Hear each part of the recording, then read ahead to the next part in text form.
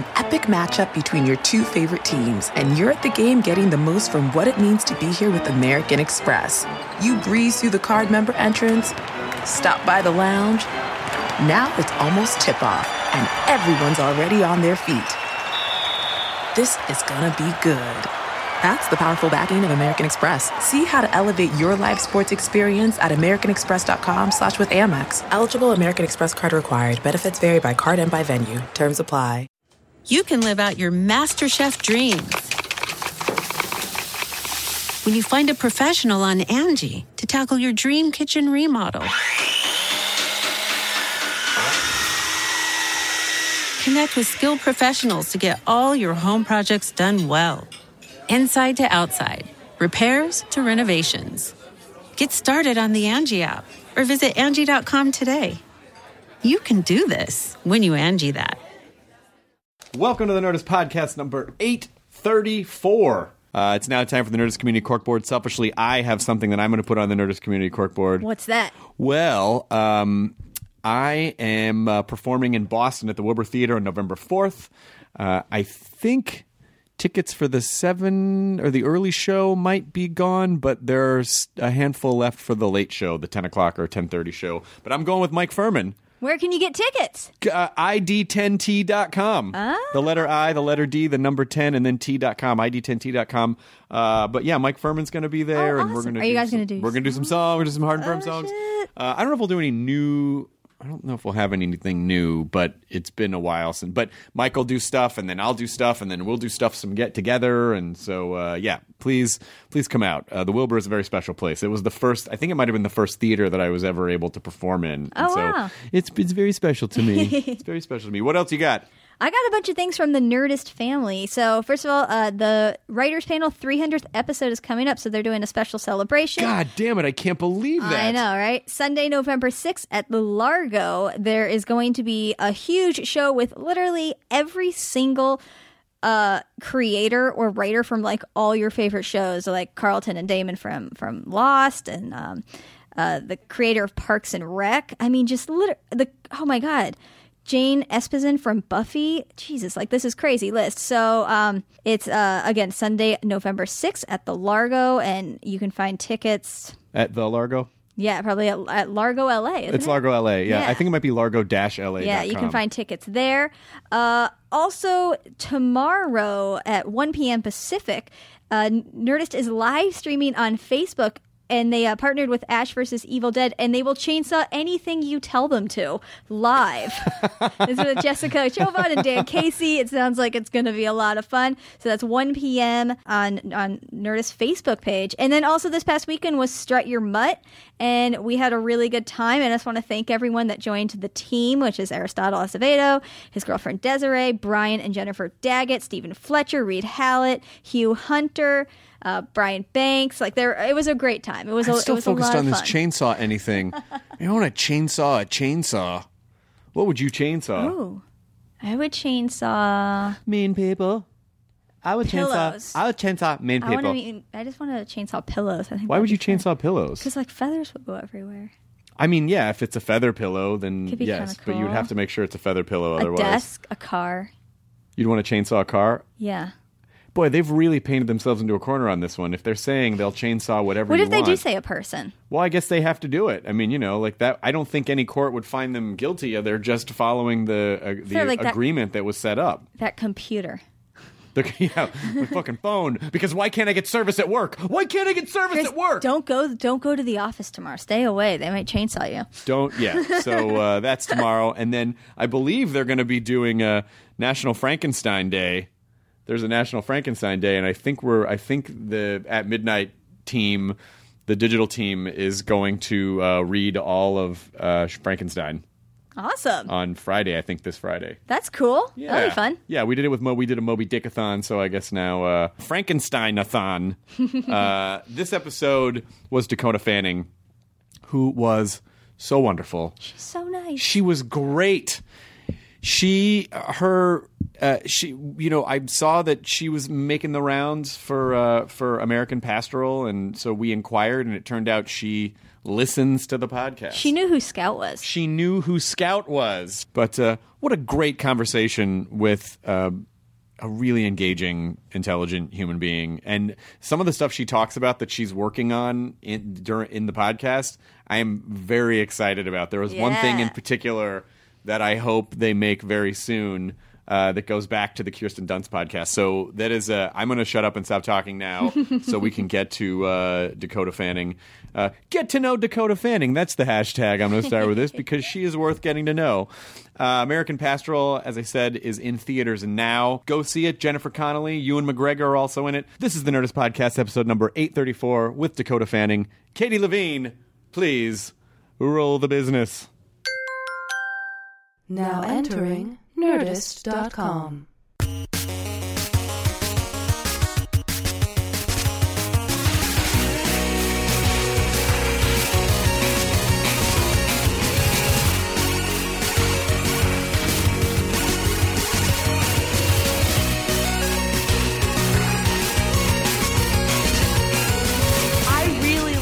To this podcast. You do? Yes. Oh, yes. That's fantastic. Yes. I was like, there's the dog that I hear about. There's Katie that I hear about. That's crazy. Yeah. That's amazing.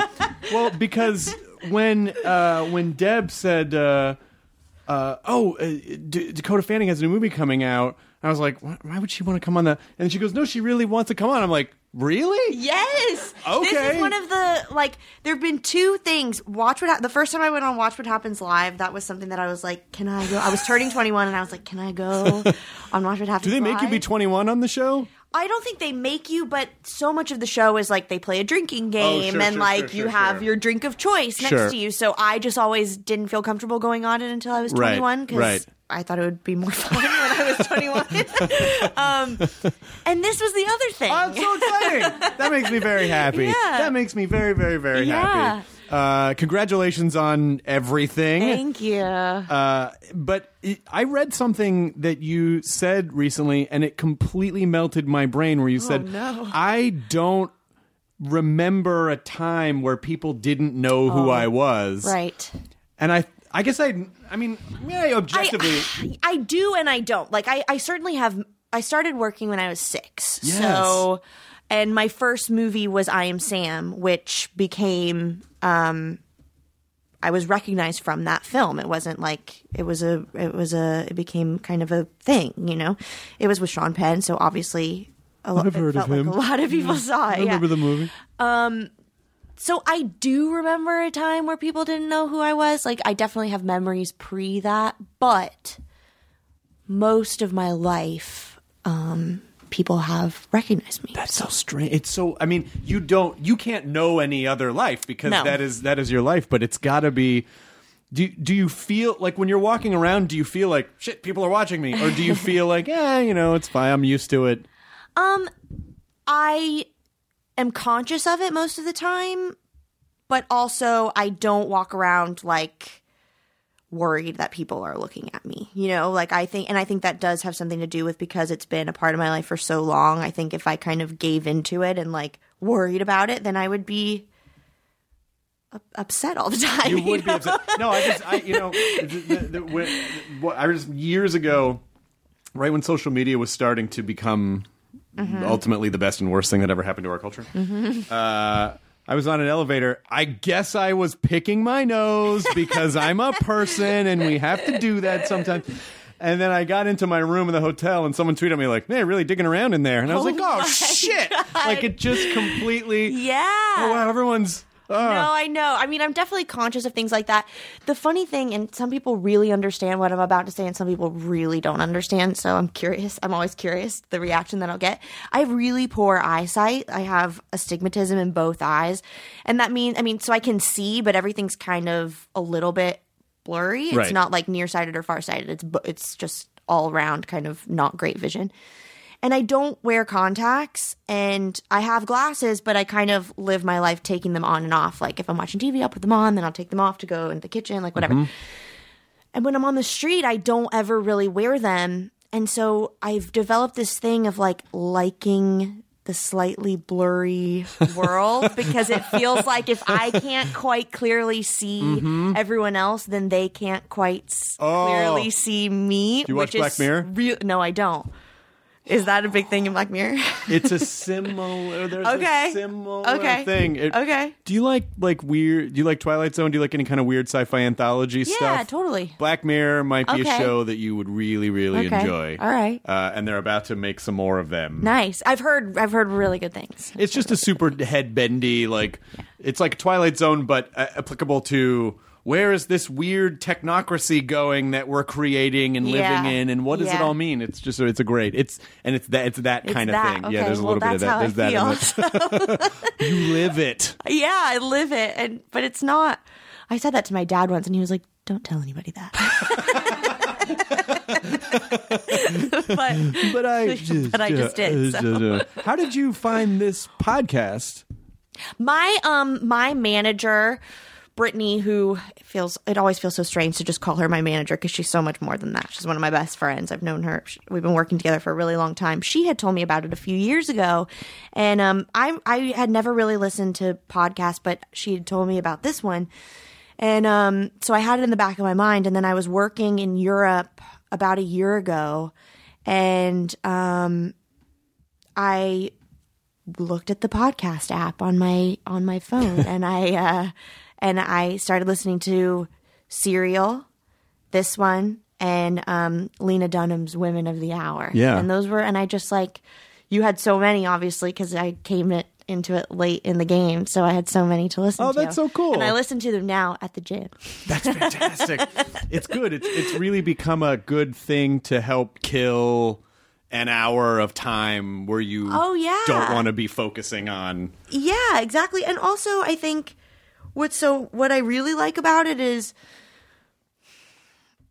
you hear of certain people, you know who they are, whatever, or you think that you know who they are, but I sometimes I'm like, I have no idea what that person really sounds like. Do you know what I mean? Or what their personality is really like. And that's why I like listening to Oh, that's really cool. Yeah. I'm super honored and I'm super flattered. So Kyle, the walk-around Muppet who used to be sitting to my right, started writing on Jonah's show Hidden America. Okay. So it was a really good job. Yeah. So we certainly had to let him follow his dreams and follow shit. his I guess dreams, he's yeah. growing up and stuff. I mean, I guess I'm gonna go do that. Are you in the? So when does American Pastoral come out? It comes out October 21st. Oh, okay. So you're heavily into the press cycle. Heavily into the press, yeah. Right now. Heavily into the press. The next week and a half, 2 weeks is I still keep I have a planner, so I write my schedule down every day. It's just I can't on the phone. I just can't see it clearly enough, and I need to be able to cross it off. And I was writing it all down the other day. I was like, oh my God, what am I going to do? It's just if you can just get through the week and then just knock it out of bed for a couple of days. I know, but and it seems like I'm very aware of saying that it's hard is kind of it's not hard in comparison to what a lot of other people do in the world. It is not hard, but it also is, it also is. So because there's a lot of I would love to just take a person who does not work in the entertainment business and just put them through, just see what it's like for a week of answering the same questions, basically feeling like your brain is squeezed. Did I spoil that? Did I say that? Oh, is someone going to take that out of context? Yeah. Am I allowed to say this? Am I not allowed to even say the that? stuff of as a female of the clothes that you're going to wear, and if you wear something on this thing, then you have to change before this thing, and you've been wearing your hair the same way for the past 2 weeks, so you need to try and change. Even that stuff, takes up a lot of space in your brain. Does it make you angry? Or do you just sort of go well, I guess that's just what happens? Or do you go, hey, could you focus on the work that I'm doing? Yeah, I mean, I feel like people do focus on that too. And all the other parts of it, I enjoy, it's not I'm forced into these clothes or forced to care about it. I care about it, and I enjoy that part of it too. And I've always felt valued for other things than my looks. Good. I mean, what are the top 3? What are your repetitive questions? I'm always interested to hear like what are they every time you sit down and someone's like, I'm gonna hit her with these 3, and then you have to keep your eyes from rolling back into your head. Well, I've the eye roll, like I've started to not be as good at hiding the eye roll because it's always something about age. Sure. Growing. You've grown up. Sure. So you're so a human, big now. You're a human like, being. Yeah, I'm in my 20s. like it's fucking 22, it's what happens. So that's always mentioned. Everyone's like a weird aunt. That's what I say. Everyone is like the great aunt that you see like every 4 years. Look at you. Yes. You wow. Yes. Those are adult shoes. I know. Yeah. Yeah. And it's also not a conversation starter. Like it's a conversation ender, like cuz what are you the only answer is yes. Like I know. Like it doesn't go anywhere. So that always gets mentioned. Probably something about like someone I've worked with in the past. Like what was it like to work with blank? Which I don't mind that question. That's nice. And then how have you not gone off the rails? How are you still a normal person? Which is another like impossible thing to answer. And I used to really try and answer it, and now I still try to answer it, but I'm like, I it's impossible to have perspective on being. Do you know what I mean? Like I just am. Like I don't know how to describe it. I can say my parents, I can say my group of friends, I can say whatever, but ultimately it's just like the way it's turned out. Just for fun, the next time someone says, "How have you not gone off the rails?" just very seriously go, a lot of drugs and I murder for pleasure. Like just say something really. They're also assuming that I haven't gone off the rails. Nobody knows what has happened in private. So or just have a meltdown. What do you mean? You saying I'm What on the are you talking rails? What are you about? talking about? Exactly. How are you not on the fucking rails? Yeah, You have to ask the same goddamn questions all the time. People used to ask me when I was younger, which now being somewhat grown up, I think is really disturbing, is they always used to ask me, like, do you have any friends? Like, how is it possible to make friends? Like it basically, aren't you super lonely and alone? And I would always be like, what if I was? You know what I mean? Like, what a terrible thing to ask What someone. A terrible thing to ask, like, an 8-year-old. Yeah, exactly. Like, do you have any friends? How could you possibly have friends? You know what I mean? It's like, I guess I don't. Like, I blame I blame. It's just that most people, I think what feels like an anomaly about it is that most people who start out in the business young don't always totally, and I totally get that. I understand and I get where the question comes from, but I guess it's just like, I'm just like, okay, maybe I've moved past that question. Yeah, of course, now. Of course, and I feel like maybe I think it'll just be a little bit longer because this movie. I mean, listen, not to jinx anything, but I feel like there could be a nice gold statue around. Oh like my God. when you start doing, like this will be one of those movies that I think could stop. I think so too. Weirdly, I never thought about the movie that way. Like I never thought about the movie in those terms because I actually, when we first meet my character, I'm 16. Like I was playing younger for a lot of the film, which was, but it's so funny that people are like, this is your most grown up role yet. I'm like, okay. Sure. It's always like, I guess it's always the things that you least expect that make people realize something. You know what I mean? Like the things that you think will be that aren't, and then the thing that you are like, oh, this might be or might not be is. I don't know. Yeah, I think some of that has to do with just when you're super aware of something, when you're like, oh boy, better make room for another house on the, it's gonna get real crazy. Yeah, and it's like, oh, no one gave a shit about that thing. Yeah. I think there's just something about just sort of being in the moment instead of being so aware of the moment that that really does sort of create that kind of a magic. This movie also was really trying to get made for so long. Like this movie could have been made with me, Jennifer, and Ewan like 3 years ago or 4 years ago. So Yeah. it's just also a coincidence that it happened. And was it at this time. when you first read the script? Did you immediately go, I need to do this? Yeah. Immediately. This was one of those that the role was scary, and it was like every part of my body was like, that's scary. You don't want to do, like, that's scary. That's scary. And I was like, okay, that means I have to do it. It was totally an obvious choice to do it, for sure, because it was so really unlike any character I'd ever read. What was it? What was the specific thing about it that scared you? Well, I have a stutter for a big part of the film, and that was something that I knew that's just an obvious challenge right off the bat to read a character that stutters. So that kind of scared me a little bit, made me a little nervous. And then the mid section of the movie for my character, without giving too much away, is very kind of odd. So I was like, those things kind of made me a little nervous. The stutter especially made me nervous, just because you don't want that to be something that takes people out of the film, or to sound like a phony trying to stutter. Right, Like, right. There are obviously people out there who have stutters who know what it's like, Right. and like, so and I don't. So That's where when you first started that first sentence, I thought you were going to say, I thought you were going to say, like, I have a stutter and I hide it well. No. I'm like, that is amazing. no, in the film, In the film. yeah. Have you seen the film in its entirety? Have you seen Yes, it? I've seen it thrice. Are you going to see it? What is the Shakespearean version of 4 times?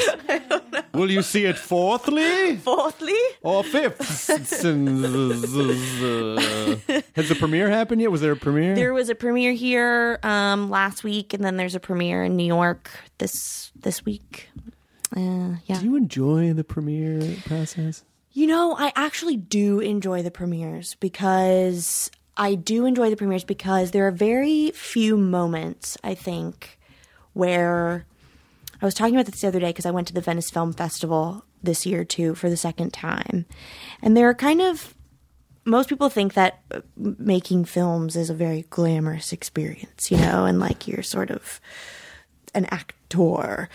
And it's really not. Like, it's really not a glamorous experience most of the time. It's like 16-hour days in a place that you would never go.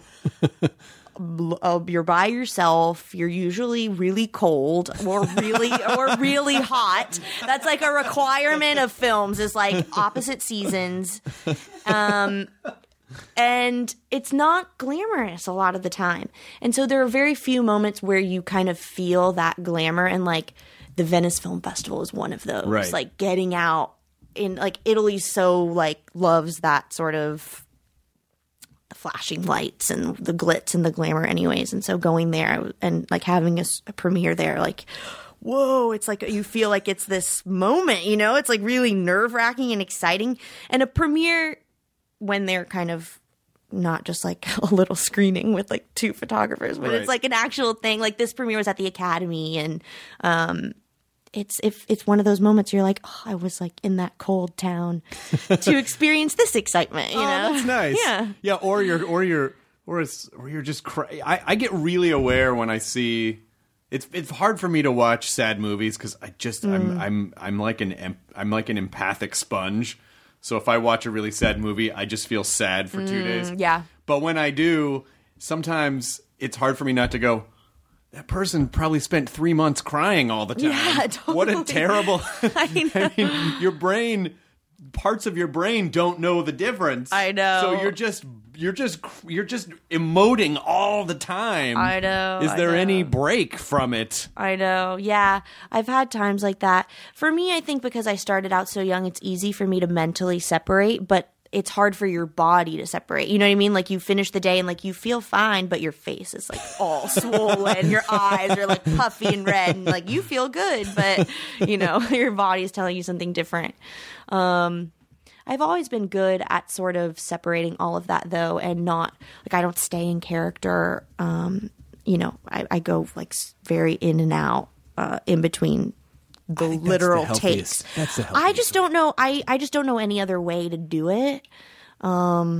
Because also part of the experience of making a movie is all the people that you meet and work with, and like I love getting to know them. Like that's such a great part of filming, and I think that would be so weird if I was getting to know them as my character and not myself. I always like to use Daniel Day-Lewis as the example. I was like, well, I mean, people really got to hang out with Abraham Lincoln for 3 months. And I always feel like when I say, you know, that doesn't work for me, I'm like, is there something wrong with me? Like it works for like one of the greatest actors that's ever lived. But I've heard him talk about it, and he says like that's just what works. Yeah. For me, you know what I mean? Like he's not. I don't think he thinks that's something everyone should do. No, I think whatever works for you, because it ultimately you got to get the job done. Like it's a job, you got to do it, and exactly. And it's it is a creative job, but at the end of the day, it is a job. So like whatever you need to do to get through that day, I think is what you got to do. I don't think there's a right or wrong way. Can you and you're fine watching your stuff with other people around? When I was younger, didn't care at all, loved it, thought it was great. And then as I've gotten older, it's become more and more like hearing your voice on an answering machine. You know what I mean? And like being appalled at what you sound like. It's that as a very kind of magnified, very magnified version of that. But with this movie, I watched it for the first 2 times that I watched it. It was like in a little room because Ewan wanted me to see it. And then I watched it at the Toronto Film Festival in a big room with a lot of people. And I didn't mind it as much. So I don't know. Sometimes it embarrasses me and sometimes it is okay. You're in one of my favorite movies. Really? Coraline. Really? Oh, if you look behind you, that's Leica Studios. Nice. Yeah, they I saw the Box Trolls one. That my sister was in the Box Trolls. Oh, right. Yeah. That's amazing. Coraline is such a gorgeous movie. I know. Coraline was originally going to be a live action film. That's how I met Henry Selick at first. It was going to be real people. And I was going to do it. And then they decided to make it animation. And I worked on Coraline from 9 to 14. Holy crap. How? It took them that long to do the stop motion? Yeah, I worked on it from 9 to 14, and I remember Henry Selick. He like we would finish, you know, go in for a chunk of like 3 days, whatever, record, and we would finish the script, and then it would like he would pull out another one. I was like, oh my god! And then at a certain point, it wasn't always the Michigan accent, I don't think. So at a certain point, he decided he wanted her to have the Michigan accent. So then I had to start doing that, and then it got to a point where they were like, we might have to have your sister start doing some of it because your voice has changed.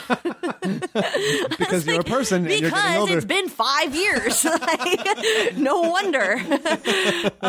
They did the same thing to John Hodgman. They're like, we're going to bring in a younger John Hodgman. Yeah, I know. It was like, so it was a really intensive experience, but something I'm really proud to be a part of. I do love the film too. And going to the studios and seeing the sets is like, really, I think describing it, I don't know if people fully understand what you're talking about. Like, it's crazy to see those sets and to really, when they're like, yeah, a great day is getting like 3 seconds, you know, it's so intense.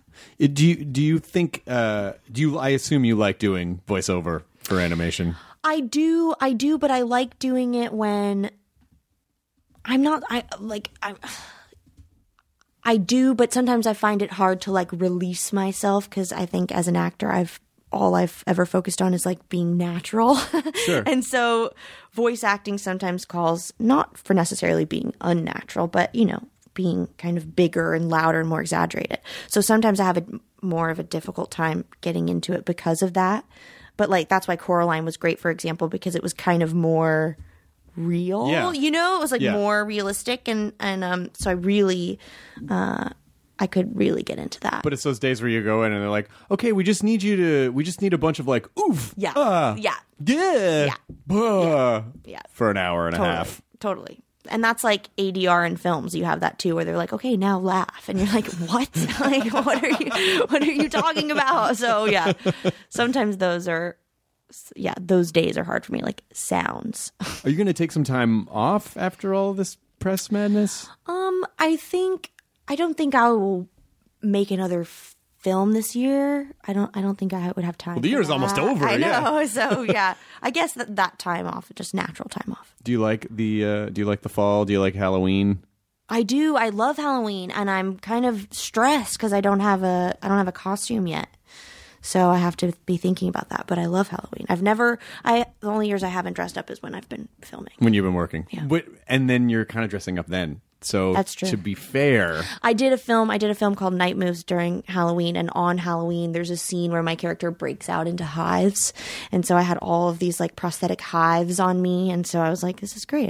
I had like Nervous Girl was my Halloween. That's fantastic. costume. Maybe during the course of this podcast we can solve your Halloween costume This is something dilemma. I actually thought about before coming here. You did? Yeah, I did. So let's just get a general. Okay, I'll tell you what I'm going to be for Halloween this year, and then you could either steal this idea, and when I tell you what it is, you'll go, I actually could. I don't know why. I want to be 11 from Stranger Things. Oh, that's good. Yeah, that's good. So that's really good. We're gonna do it on at midnight. They were like, "What do you want to do?" And I was like, "I think I want to be 11." Yeah, that's so I'm funny. gonna do the blonde. I'm gonna get the blonde wig and the weird doll dress. Totally. And, that's great. That's really good. And just like the streak of blood coming down my face. That's really good. Yeah. I like being characters from films. I was Beatrix Kiddo last year. Nice. I've been Margot Tenenbaum. I was Scarlett O'Hara 2 years in a row when I was younger, in the green curtain dress that I had made. Like I used to get like my costumes made, you know. Like they used to be really serious. We still have time. It's only I know. We're recording this now, and it's only October 17th. I know. But okay, so what have you seen this year that you like? Like, is there something that you've seen this year that you feel like I want to pay homage to that thing? No. This is the problem. They come to me, the costumes usually come to me in a burst. Like if I sit down to think about it, like I can never come up with it, and they usually just come to me in a burst. So I'm waiting for my burst. You know, I feel like there's an app to create where you costume have generator. Yes, yeah. where it asks you, like, you know, you pick a different sphere. Like, do you want to be scary? Do you want to be funny? Do you want to be something retro? Totally. And then you just whittle it on down. No, that's really good. Pass in. That's really good. What about? I'm just looking at what's on the shelf. What about Fozzie Bear? What about Alf? Everyone loves Alf. See, I'm not opposed to doing something that's not cute, but I do kind of like to have like, I don't know. Like Beatrix Kiddo wasn't cute, but it was kind of like the costume was really tight. Like I kind of liked that. Sure. Well, you could be sexy Alf. Yeah, no, but I hate those like sexy Bumblebee. It's like, no, that's just weird and not. Why? It needs to be it needs to be natural. You know what I mean? Like it has to be part of the character. Like Beatrix Kiddo is Paula really Tompkins sexy. had a really great bit about the guy who was trying to tell his girlfriend that he fetishized bees and how he wanted her to dress up like. Could you, like, I know this is weird. I really want to fuck a bee. Could you? Sexy bee. And she's like, bzz, bzz, stop making fun of me. Yeah, I don't know. Every year it is. I have the same, and it's an unnatural amount of stress that I put on myself if I can't think of something. Because I feel like it's got to be good. I feel like I need to have a good Halloween costume. I know. I've always, like, there have been years where I'm like, okay, worst comes to worst, I'll be like a black cat, whatever. Like, you know what I mean? Like, I'll be something. Like, you'll have a costume, but I've never had to do, like, black cat in my mind is like disaster year. Do you know what I mean? Like, you really couldn't come up with anything. You had to be a black cat. cat. Well, you could just say like, "Oh, it's the cat from Coraline, the movie I was in." Oh yeah, the movie I was in. Yeah. And then people are gonna be like, "You're a costume from a movie you were in." I was going to judge you when it wasn't that, Yeah, but now I'm going now to I judge you really because judge it's this. you. So Yeah, here you go. exactly. I think if you just give it an actual identity, then it doesn't matter. Oh, this is the cat, and then you just treat people like they're dumb. This is the cat from Bell, Book, and Candle, one of the Yeah. classic movies in cinema. Duh. You fucking stupid. Duh. And then just confuse them and they walk away. Are you a go out person? Do you like to go out and be social? I do, yeah. I do. I'm a walking contradiction in a lot of aspects of my life. So I love being alone. Like I love it. I'm not a person who's afraid to be alone. Like I love it and really need my alone time. But I also like once the alone time tank has been filled, then it's like need to be around like a lot of people. Right. And so, yeah, I do love going out. I have a great group of friends that I love being with. Yeah. Have you essentially had the same group of friends for years and years and years? Pretty much. That's nice. Yeah. I went to high school. I was homeschooled until high school, and I went to high school here in LA. And, like, my girlfriends and guy friends that I met in high school are still my best friends. And then there have been people that have, become also a part of the group that I didn't go to high school with, like, through other people or college or whatever. But, yeah. The core group is the same. It's really nice. And especially when you're working on film too, you sort of do you like pick up a person on each film? Because I know a lot of times you intend. It's like you work with people and go, "Oh, I really want to hang out," but then everyone goes off and does their own thing, and then you don't. Yeah. And 5 years go by, and you don't see them again. Yeah, a lot of the people that I've worked with, and I think again because I was so young and they knew me as a child, like they did kind of make an effort to stay in touch and like be a part of my life. So a lot of people that I've worked with over the years, I am, still friends with. But that's the other weird thing that you go to like these movies and you create this group of people that you work really hard to get comfortable with. And then you just leave. And, sometimes you never see a person again that you talk to every day for 12 hours, on a really deep level. On a really deep level. So it's really a strange thing. And I'm not somebody who loves change in general. Like I like, if you're in, you're in. And I like it to be like that. And it's kind of a weird job for somebody who doesn't like change. But yeah, it is. There is a strangely transient kind of a... Yeah, set up camp here. This is my life, and then it just goes as far as it can go, and then you pick up, and people really, I guess it's accepted just because, like, well, it's just part of the job, and everyone's got to do it, and you couldn't, if you work on enough stuff, it's not like you could have 300, after a couple of movies, you'd have 300 people to be responsible to check in on all the time. You'd never get anything done. I try to make an effort, really, though, to stay in touch, and even if it's not like seeing people all the time, just like a text or an email or something. I really do try and do that. What's a good when you get on a set and you're working? Are there certain indicators that like, okay, this is going to be a good experience, or like, oh, this might be kind of weird? I always spend like the first week or so of a film, especially the pre-production time, like the week that you have to go before you start working. I spend that time wishing it was the last set that I was on and like looking at a person who I loved the person that did their job before and being like, you're not Tom. Do you know what I mean? Like, what? You're an imposter. Like, you're not my friend, and then I always have to remind myself, like, you're going to grow to feel the exact same way about this set and these people. That's like, the not liking change thing. Not liking change. And I just have to be like, you will, and you're going to look back on how you feel right now at the end and be mad at yourself that you've wasted this week that you could have been spending more time with these people that you're going to grow to love. So I try and like stay open and positive, but I always I hate pre-production time. I don't know why. Because I like working and I like when the set starts to function and like really you feel comfortable and safe with everyone, and that's a very like unsafe time. Yeah. You're not sure how it's going to be. You're not sure what the vibe is going to be.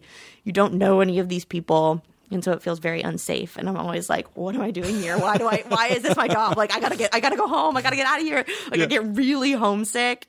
And I never get homesick, but I always get homesick during that pre-production time. I just need the movie to start, and I need to start like vibing with everybody. Yeah, it's like, I guess it almost feels like it should be part of an acting class where it's like, yeah, and then this is just, you're just going to go to an office and talk to people about the thing you're going to do, but you're not actually going to do it yet. And everyone's a really weird version of themselves. Do you know what I mean? Like, it's just... Everyone's trying to fit in. I'm like, can we just skip this? Please. I don't need this. Like, you're actually making me not want to be here. That makes so much sense, though, that if you spent, a significant part of your young life working a lot and moving around a lot, of course you would just sort of want to just stay in one place and not have to. Do you ever think, someday I don't want to do this anymore. I just want to live on a farm and raise my own cows?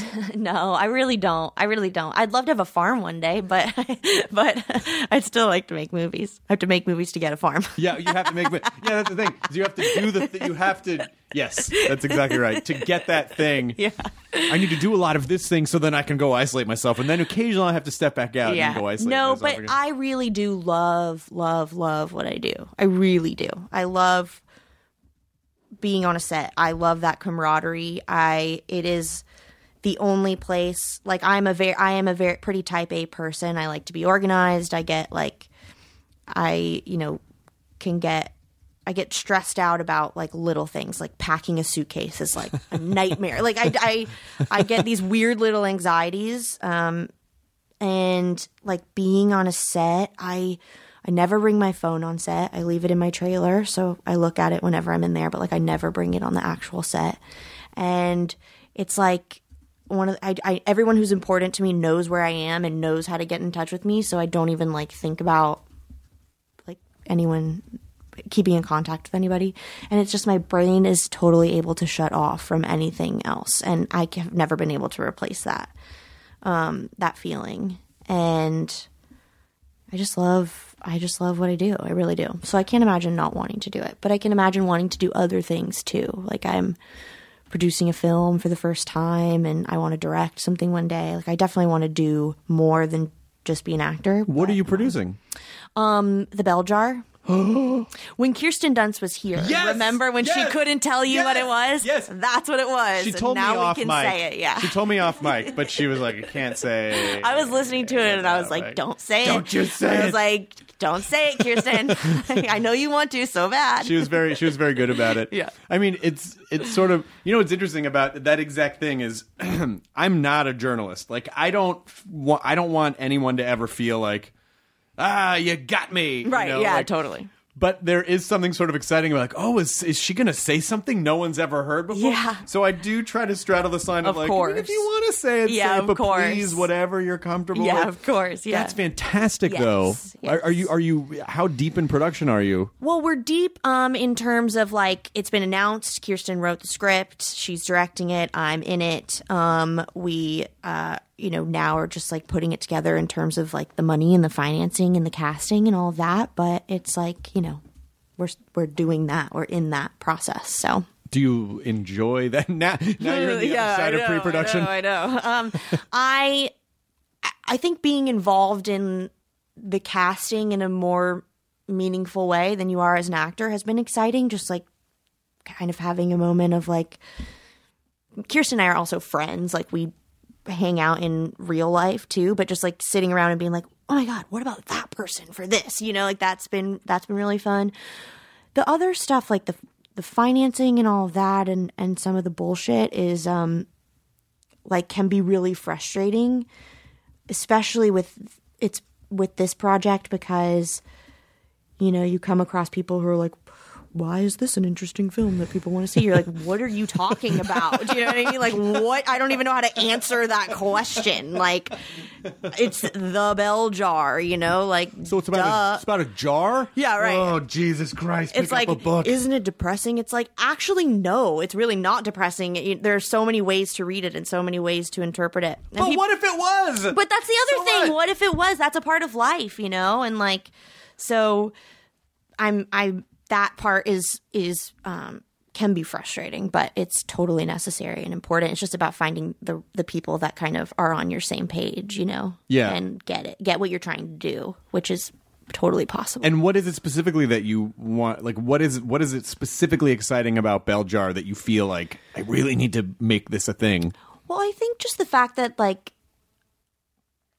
it's such an important book to so many people, and I think a lot of the time it gets written off as like dark and depressing, and like people know Sylvia Plath's real life story and Sure. like the things that she went through in her life, that people forget that The Bell Jar is not an autobiography, that it's Right. a fictional novel, and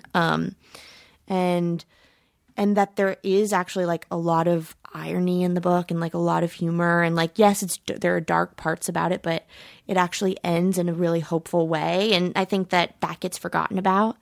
So I think that we're excited about that, and just telling just also kind of making it a movie, you know, like making it cinematic, like those passages that you read and sort of like bringing them to life and like making them beautiful, you know. I think weirdly that's how you know you're on the right track, when studio people are like, well, what is it? Because if they don't get it, that means that you're going to bring something unique to it. Like if it was something that was really obvious, or like, yeah, that's true. true. I get it. It's The Rock and a chimp. That's you true. Know? Yeah, right. Wait, That may be Katie, true. write that down. All right, Chimp Rock. But that's No, good. that's true. That is true. That means that you see something specific in there that is, and they don't see that, I think, is good, because then you make it and they're like, oh, well, now we need to make 10 of those. No, you know? yeah, totally. No, that is true. I mean, yeah, yes, I agree. It is ultimately will be a good thing, I suppose. I mean, it's pretty exciting when you think about it. I mean, like so this movie's coming out, and I think this movie's going to be amazing, and it will do amazing things for you. And then, but there's so many things you can do. I know. It's like the whole world. I know. Not to overwhelm you. But No, it's true though. I'm kind of at that point in my life. I think because I realize at a certain point that being an actor, as much as I love it, it's not enough for me. It's not enough for me because you're constantly at the mercy of other people to choose you, you know, to believe in you, Right. to say, oh, I think you can do something. And it could be something that you know you can do. Do you know what I mean? You're like, you don't know me. You have no idea anything about me. And like, Right. you're telling me what I can do, you know? It's like, Right. what are you talking about?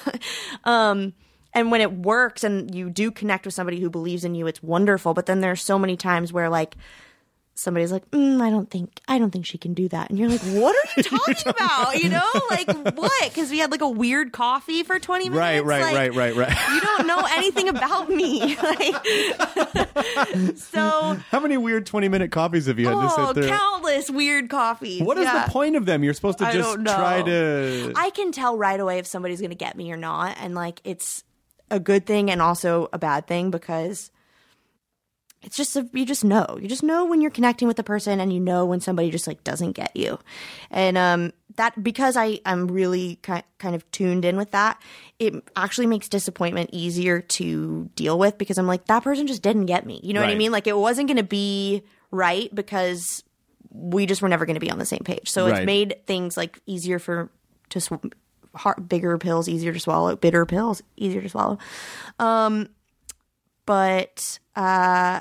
So yeah, I think that has led me to realize that I want to develop my own material, you know, and like, and you know, produce things and direct things and all of that. What 'Cause type of a thing do you think you want to direct? Do you want it to be like an intimate thing, or like a big thing? Intimate, I think. I don't know exactly what, obviously, but and I'd like to make like a short film before, you know, I don't want to just jump in thinking that I can make a feature film. I'd like to maybe even do a couple short films before I do that, but I'm really excited about directing, and I always have been. But I wanted to, some of the best directors I've worked with have been great because they're really knowledgeable about every aspect of making a film, like every department, like they get it, you know, you can't, you have to know what the sound person is trying to achieve. Do you know what I mean? Yeah. Like you have to be like tuned in to everybody. So I've always wanted to like learn more before I directed something. So I still feel like I have a little bit to learn. But Listen, if you want to direct Chimp Rock. Chimp Rock. I haven't attached anyone yet. So, I mean, listen, if you want to get on the ground floor of a truly breathtaking opportunity, I always kind of feel like, what if you could... That almost seemed like a challenge. Like, if you're a director, like, what, could I make Chimp Rock artistic? Like, could I somehow make The Rock and a chimp an art house movie? Is that possible, or is it impossible to do that? Does it just have to be The Rock and a chimp or cops? You know what? I just talked about not telling people what they are capable of. So you know what? I don't think I'm capable of it. I don't. It's not my. I'm not going to put The Rock in a box like that. Good idea. Don't put The Rock and a chimp in the box together. That's Never know. That's a very bad idea. You never know. But that's what's exciting is that there's so much more. I mean, you really, even though you've been working for a long time, you're really kind of just getting started. Yeah. In a way. Yeah. Yeah.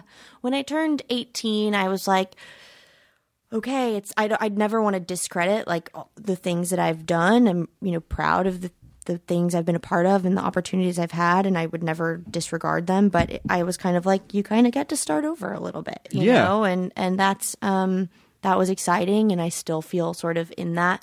The other question I should have said earlier when you asked about the questions I get asked all the time is like, how do you feel about transitioning from a child actor to an adult actor? I'm like, I feel fine about it. Like, what do you mean? Until you said something, I felt great. But do you think you want to keep playing roles of children? No, I don't.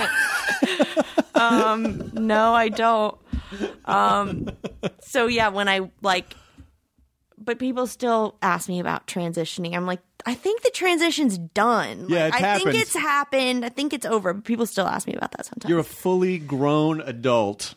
Yeah. There's really, it's not like you sprout extra limbs at 25. You're like, well, in a couple of years, you're going to. Well, I just wonder, I'm waiting for what will be the thing that I do where people are like, whoa, she's grown now.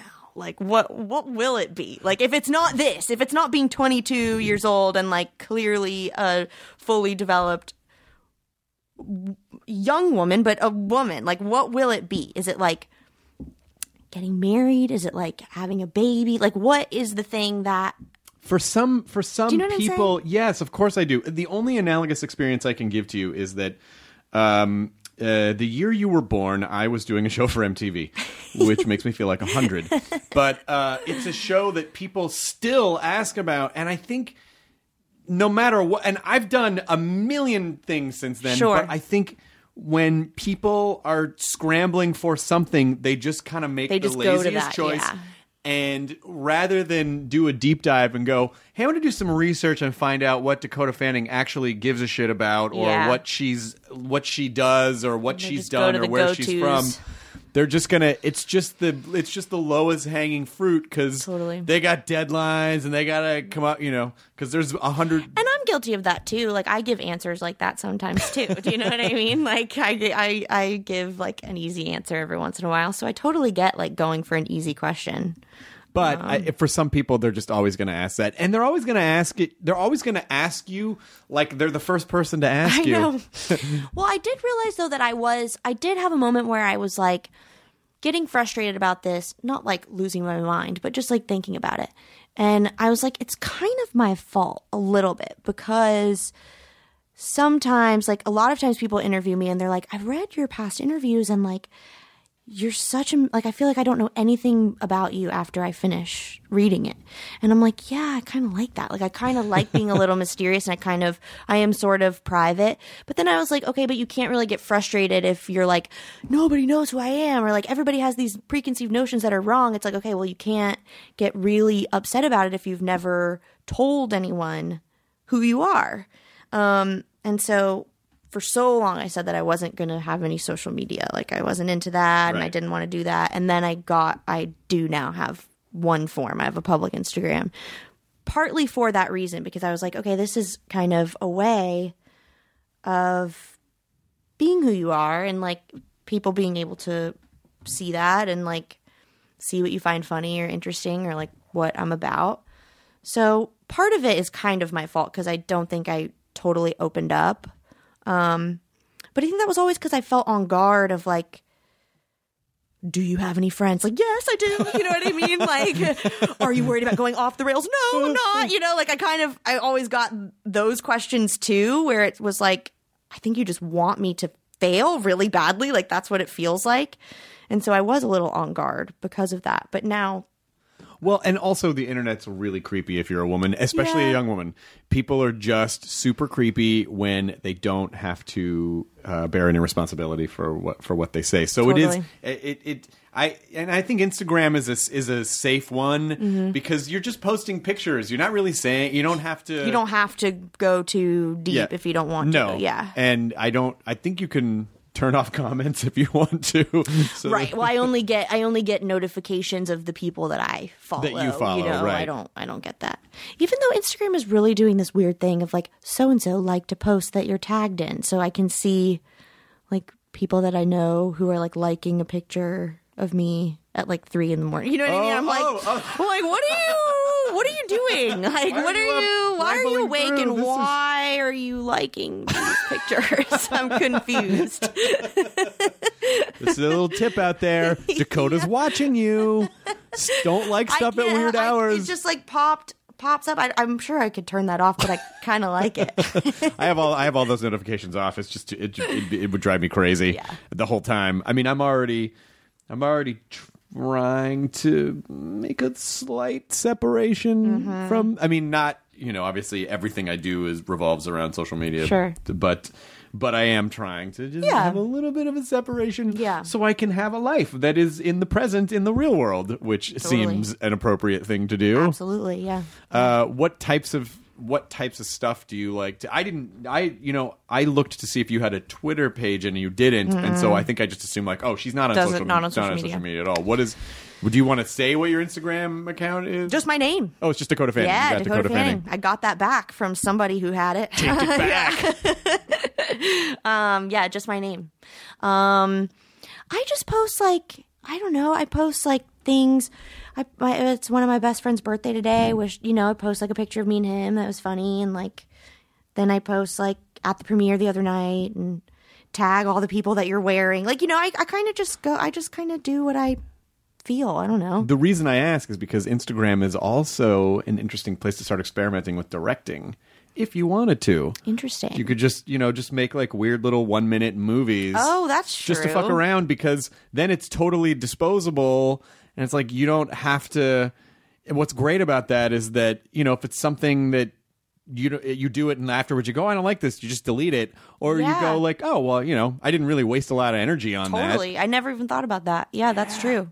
And then because I think that kind of stuff starts changing if you want to change the conversation, some of the conversation, that kind of thing can start changing the conversation because people go, oh wow, she's directing these cool weird things on Instagram. Totally. Yeah, totally. And then it just kind of mixes it up. If you're bored, are you good? You said you're good with alone time, but are you good doing nothing, or do you have to be doing something with your alone time? No, I'm good at. I can be good at doing nothing if I feel like everything is in order. If everything is not in order, like if the dishwasher is full, I need to. But I have an obsession with efficiency. Like these weird, I like try and do everything in the most efficient way. Like on my walk home, like I'll think about like, I'm going to go in, I'm going to take my shoes off and put my keys down, and I have like my salad here, and then I'm going to go ahead and put my salad by the TV and like turn it on, and then go and like wash my hands, and by the time I come back it will be on. Like, I have these weird things, so I do all of that and I'm obsessed with it. So it's like if my errands and what I feel like needs to be completed is done, then I can totally do nothing. But if not, then I have to work those errands into like my TV watching schedule. If the dishwasher is full and you're sitting in your house, can you literally not focus on anything else until you have to take the dishwasher? I will choose to not fast forward during the commercial break and use that time to unload the dishwasher. That is a very efficient use of your commercial time.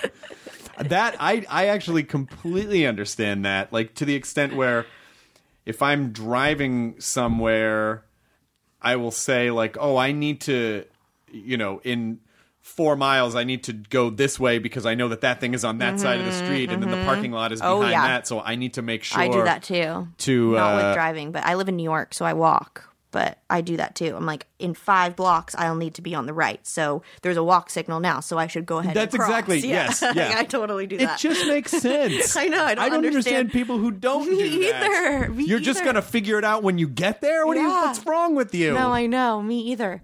Yeah, I don't know why you wouldn't do that. Well, New York is a really good city for that because it's such great.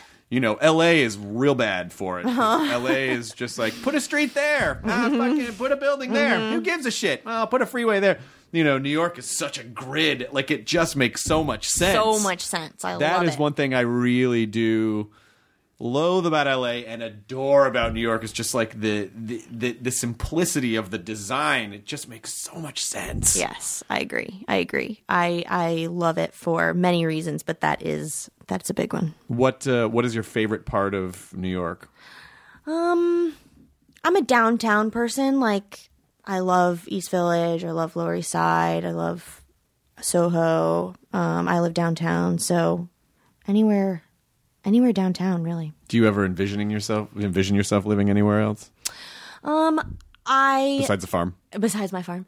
I know that, like, I will raise my kids in LA. This is where my family lives. This is where my mom is, where my dad is. Like, I've never pictured my life once I'm in the family zone of, like, living away from them.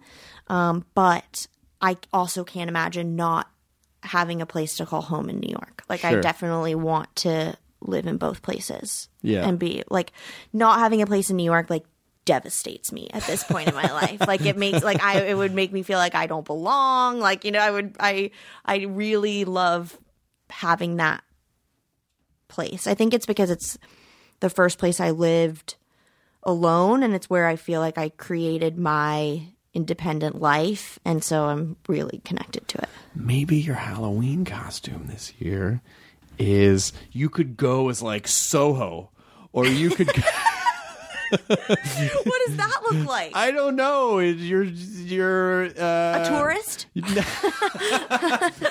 Yes, you're a tourist and you have a fanny pack, and then you have a thing on your head that holds up street signs that says like Spring Street. Yes. So you're always you have a little book and you're always just looking for. You're just That's lost, funny. and you're trying to figure out where you're going. Tourist is good. So it's great. I lived there when I lived the brief period of time where I lived in New York. Yeah. And have you ever been to? I don't know if you like this kind of weird stuff. There's an amazing store in downtown called the Evolution Store. Oh, yeah. It moved. Yeah, they did. Yeah, they moved it to Broadway. Yeah. Yep. Yeah. I've definitely been in Evolution. I once went in there and went to my mom and we saw like a human fetus skeleton. Oh, It yeah. was like you could only purchase it if you were a doctor. Like that was like there was a requirement to buy this. How hard would it be to get a doctor? You're just like, Yeah, I'm a doctor. I as a physician, I resent the implication that I am not a doctor. I've been circling some stuff. They had I was just there like 2 weeks ago, and they had a 2-headed calf and the skeleton separately from the same animal. Wow. But they were sold as a package, Right. But I don't know if I can justify spending $35,000 on a 2-headed They're calf. so expensive. All Yeah. that stuff is really expensive. I like the penis bones. The raccoon penis bones, where it was the I think raccoon those are was hilarious. serving its compatriots. Oh, can you dominate an animal any more than making it serve its relatives' dicks to you? There's nothing. It's so bad. I know. It cracks me up every time. I have one piece of taxidermy that was given to me by David Letterman on his show, What? and it's a squirrel. Oh, that's amazing. And so I have a squirrel. What were the circumstances surrounding the squirrel taxidermy? The circumstances were for years and years and years. Like I talked about how desperately I wanted a dog. I wanted a dog so bad. And I talked about it on multiple talk shows. Like I wanted a dog so bad, which I found out later that Jay Leno asked my parents, like the producers asked my parents if he could give me a dog, and they said no. And I was devastated later on in life when I found that out. But side note, anyways, David Letterman, I talked about wanting a dog on the show, so he gave me a squirrel, a taxidermied squirrel. That's amazing. As he would. Did you ever get a dog? Yeah, I did get a dog. You did get a dog. But I was 12. I had to wait till I was 12 to get a dog. And my parents didn't even get me the dog. It was given to me. And they were forced to take it because I accepted it in front of, like, in the lunch tent on a film that I was. And my mom was on the phone with my dad. And my dad was like, no, we're not keeping the dog. Like, we're not keeping the dog. And my mom was like, Steve, literally 150 people just watched her take this dog from like another child. Like there's not a choice. Like we have to keep the dog. That's pretty sneaky on your part. Yeah, that's pretty cool. Oh, who, me? Dog? Oh, mom. Oh, I had no idea. You always taught me to be a good person, and I took this dog. I couldn't make her feel bad. Do you still have this dog? Yes, Aww. I do. Her name is Llewellyn, and she's a schnoodle, and she's the best thing that's ever happened to us, and the best thing that's ever happened to my dad, by the way. My dad and her are absolutely inseparable. He loves her so much. Yes, Steve. I know, Steve. Nice try. You almost killed one of the greatest experiences of your life. Seriously, I know. We remind him of it very often.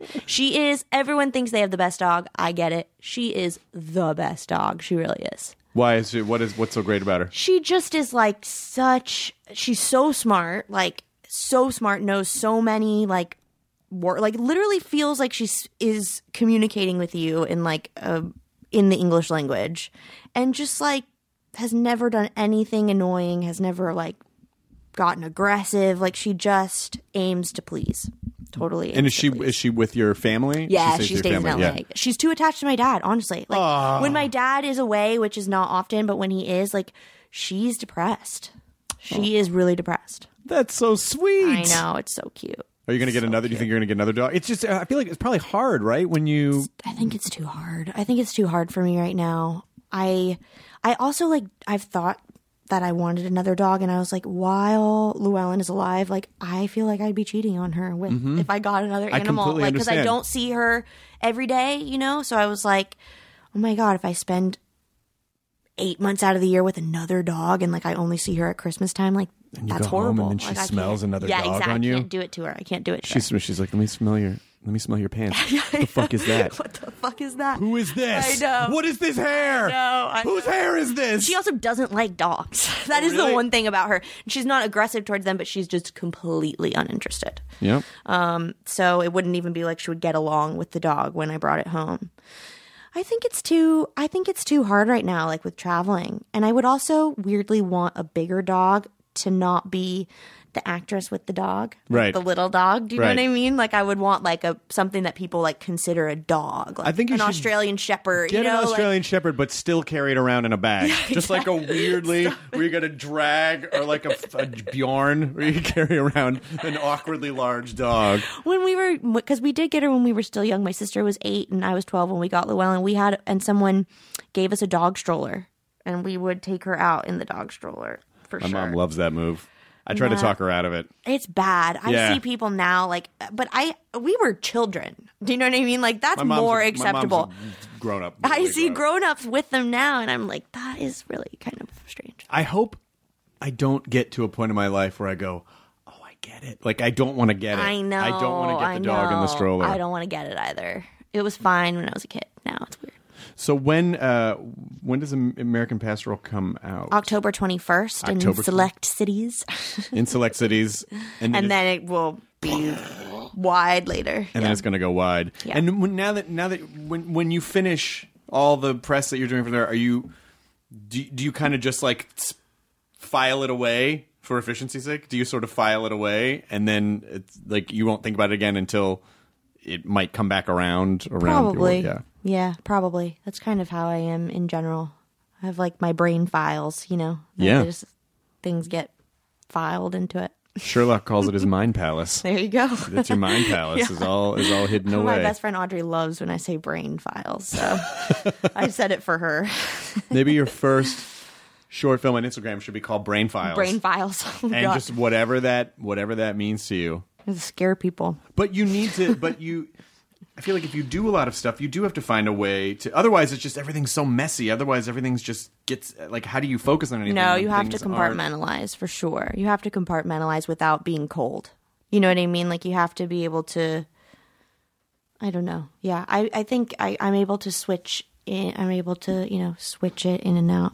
I don't know. I've had to get good at that. Are you good at earlier when you said, "Oh, when I have to pack, I get really anxious." Oof. Do you even mentioning it?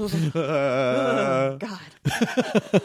Don't, because it feels like your brain would not allow you to just like mash a bunch of stuff into a bag and then absolutely close not. it. Also, you're making choices based on like what you in 3 weeks is going to want. Right. How do I know that? Like I get really stressed out about it. And I'm somebody like I can handle a lot. Like I'm really tough. I'm really strong. Like mentally I can handle a ton. But then if it just fills up just a little too much, it's like I'm on the phone with my mom like hysterically crying like because if I bring this shampoo, then that means I don't have to take that one. And this one's half full. Do you think it's going to last? Oh my God, what if it runs out?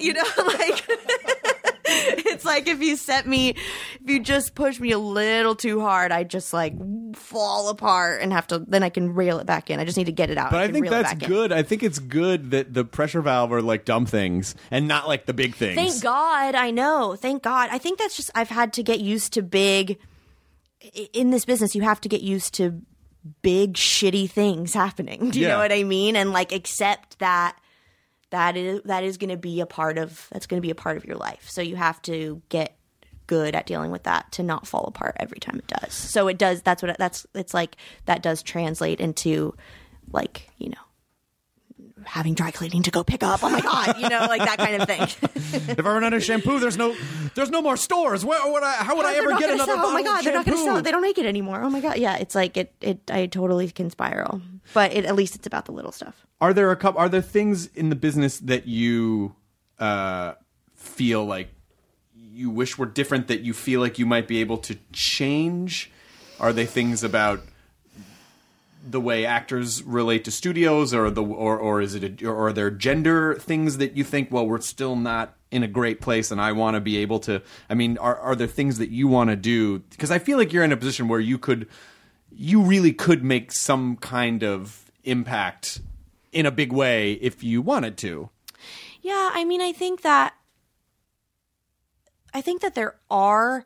I don't want that to be my life mission, because I think you would again just be disappointed a lot. But it's definitely something that I think about. Like the other day there was this like TV project that I was a part of, sort of developing, and one of the networks emailed back and was like, like we love this or like we love that about it, but we're just really not interested in doing like anything that centers around a female right now. Oh, who would say that? And you're like, whoa, like that's something that you're comfortable saying, like to another person, like, that's putting so in an email. Weird, like that's so crazy. So like that still happens, and you're like, what are you talking about? And then back to the like again with the bell jar, it's like trying to convince people why a movie that obviously appeals to like 50% of the population, and the other 50% like I'm sure can enjoy it as well, Sure.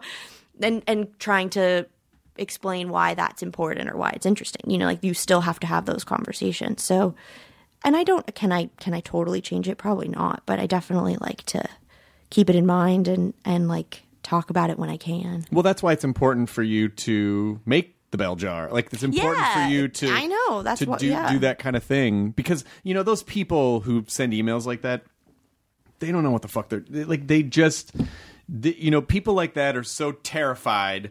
I'm going to get fired at any moment. I'm just going to say whatever I need to say. Guess. And it's a bummer, but it also they don't matter. No, I know. Like they don't matter. Totally. And you still can absolutely do this kind of thing. And I was so excited when she told me what it was. Yeah. Off camera. Yeah. Off camera? These are Off cameras, mic. right? Yeah. These are sound cameras. They record. How long have I been doing this? I don't. Sometimes words are hard. They are. Sometimes words are You know hard. what happens, Dakota? Because they all rush to your mouth at the same time. They do. And which one's going to get through? And in that moment, camera got through. There was no camera. I get it. I Trust apologize. me. I totally get it. I'm so flattered that you know what this podcast is and that you wanted to do it at all. I really Yes. appreciate that. Oh my gosh. Thank you so much. Oh, you've been so delightful to talk to. And I honestly, you're welcome to come back whenever you want. Even if, you don't have to promote anything. You could Yeah. just come back and talk Then about I'll get shit. Dakota Fanning Returns. Dakota Fanning Returns, yes. And then if you're a third time, it's Dakota Fanning Returns again. Again. Oh Yes. my God. And then a fourth time might be yet again. Have you had a fourth time? Yeah, we've had a few fourth times. I think Patrick Stewart might have been a 4. Neil deGrasse Tyson was a 4. I saw that, yeah. Now that we've been doing this for almost 7 years, Yeah. we're starting to get some. Have you ever thought about? I know. I'm sure you have to go do other things. Have you ever thought about doing a podcasty type of a thing? I've never thought about it. No, I've never thought about it. What if we But- just ended the podcast right there? No, I never really thought about Nope. it. But I think because I just was missing out on podcasts for a long time. It's only been in the last year, like I said, that I've started listening to some. And so, no, I never have. But I have a lot of really entertaining friends. So it would be really good. I mean, it could even if you don't ever release them. It's just interesting. fun, yeah. It is fun because it sort of puts you in the position of being inquisitive Mm-hmm. and trying to find out about things, which when you kind of get into the autopilot of your daily life, it's kind of nice. It's kind of nice sometimes. It forces you to sit down and be present, which is a fun thing to do. Instagram, movies, and podcasts. There's been a lot of The two there big has been a lot ideas. of great ideas Oh, and happening. change entertainment business. Yes. Yeah, you're going to change entertainment business and change the conversation surrounding Dakota Fanning for Get Chimp Rock made. Chimp Rock. Come on. Well, I feel like since you know the show, would you say enjoy your burrito at the end Oh my for God. people? Yes, I would love it. Please. Enjoy your burrito. Thank you. Now leaving Nerdist.com. Enjoy your burrito. It's all a lighthearted nightmare on our podcast, Morbid. We're your hosts. I'm Alina Urquhart. And I'm Ash Kelly. And our show is part true crime, part spooky, and part comedy. The stories we cover are well researched, He claimed and confessed to officially killing up to 28 people. with a touch of humor, I'd just like To go ahead and say that if there's no band called Malevolent Deity, that is pretty great. a dash of sarcasm, and just garnished a bit with a little bit of cursing. This motherfucker lied. like a liar. Like a liar. And if you're a weirdo like us and love to cozy up to a creepy tale of the paranormal, Or you love to hop in the Wayback Machine and dissect the details of some of history's most notorious crimes. you should tune in to our podcast, Morbid. Follow Morbid on the Wondery app or wherever you get your podcasts. You can listen to episodes early and ad-free by joining Wondery Plus in the Wondery app or on Apple Podcasts.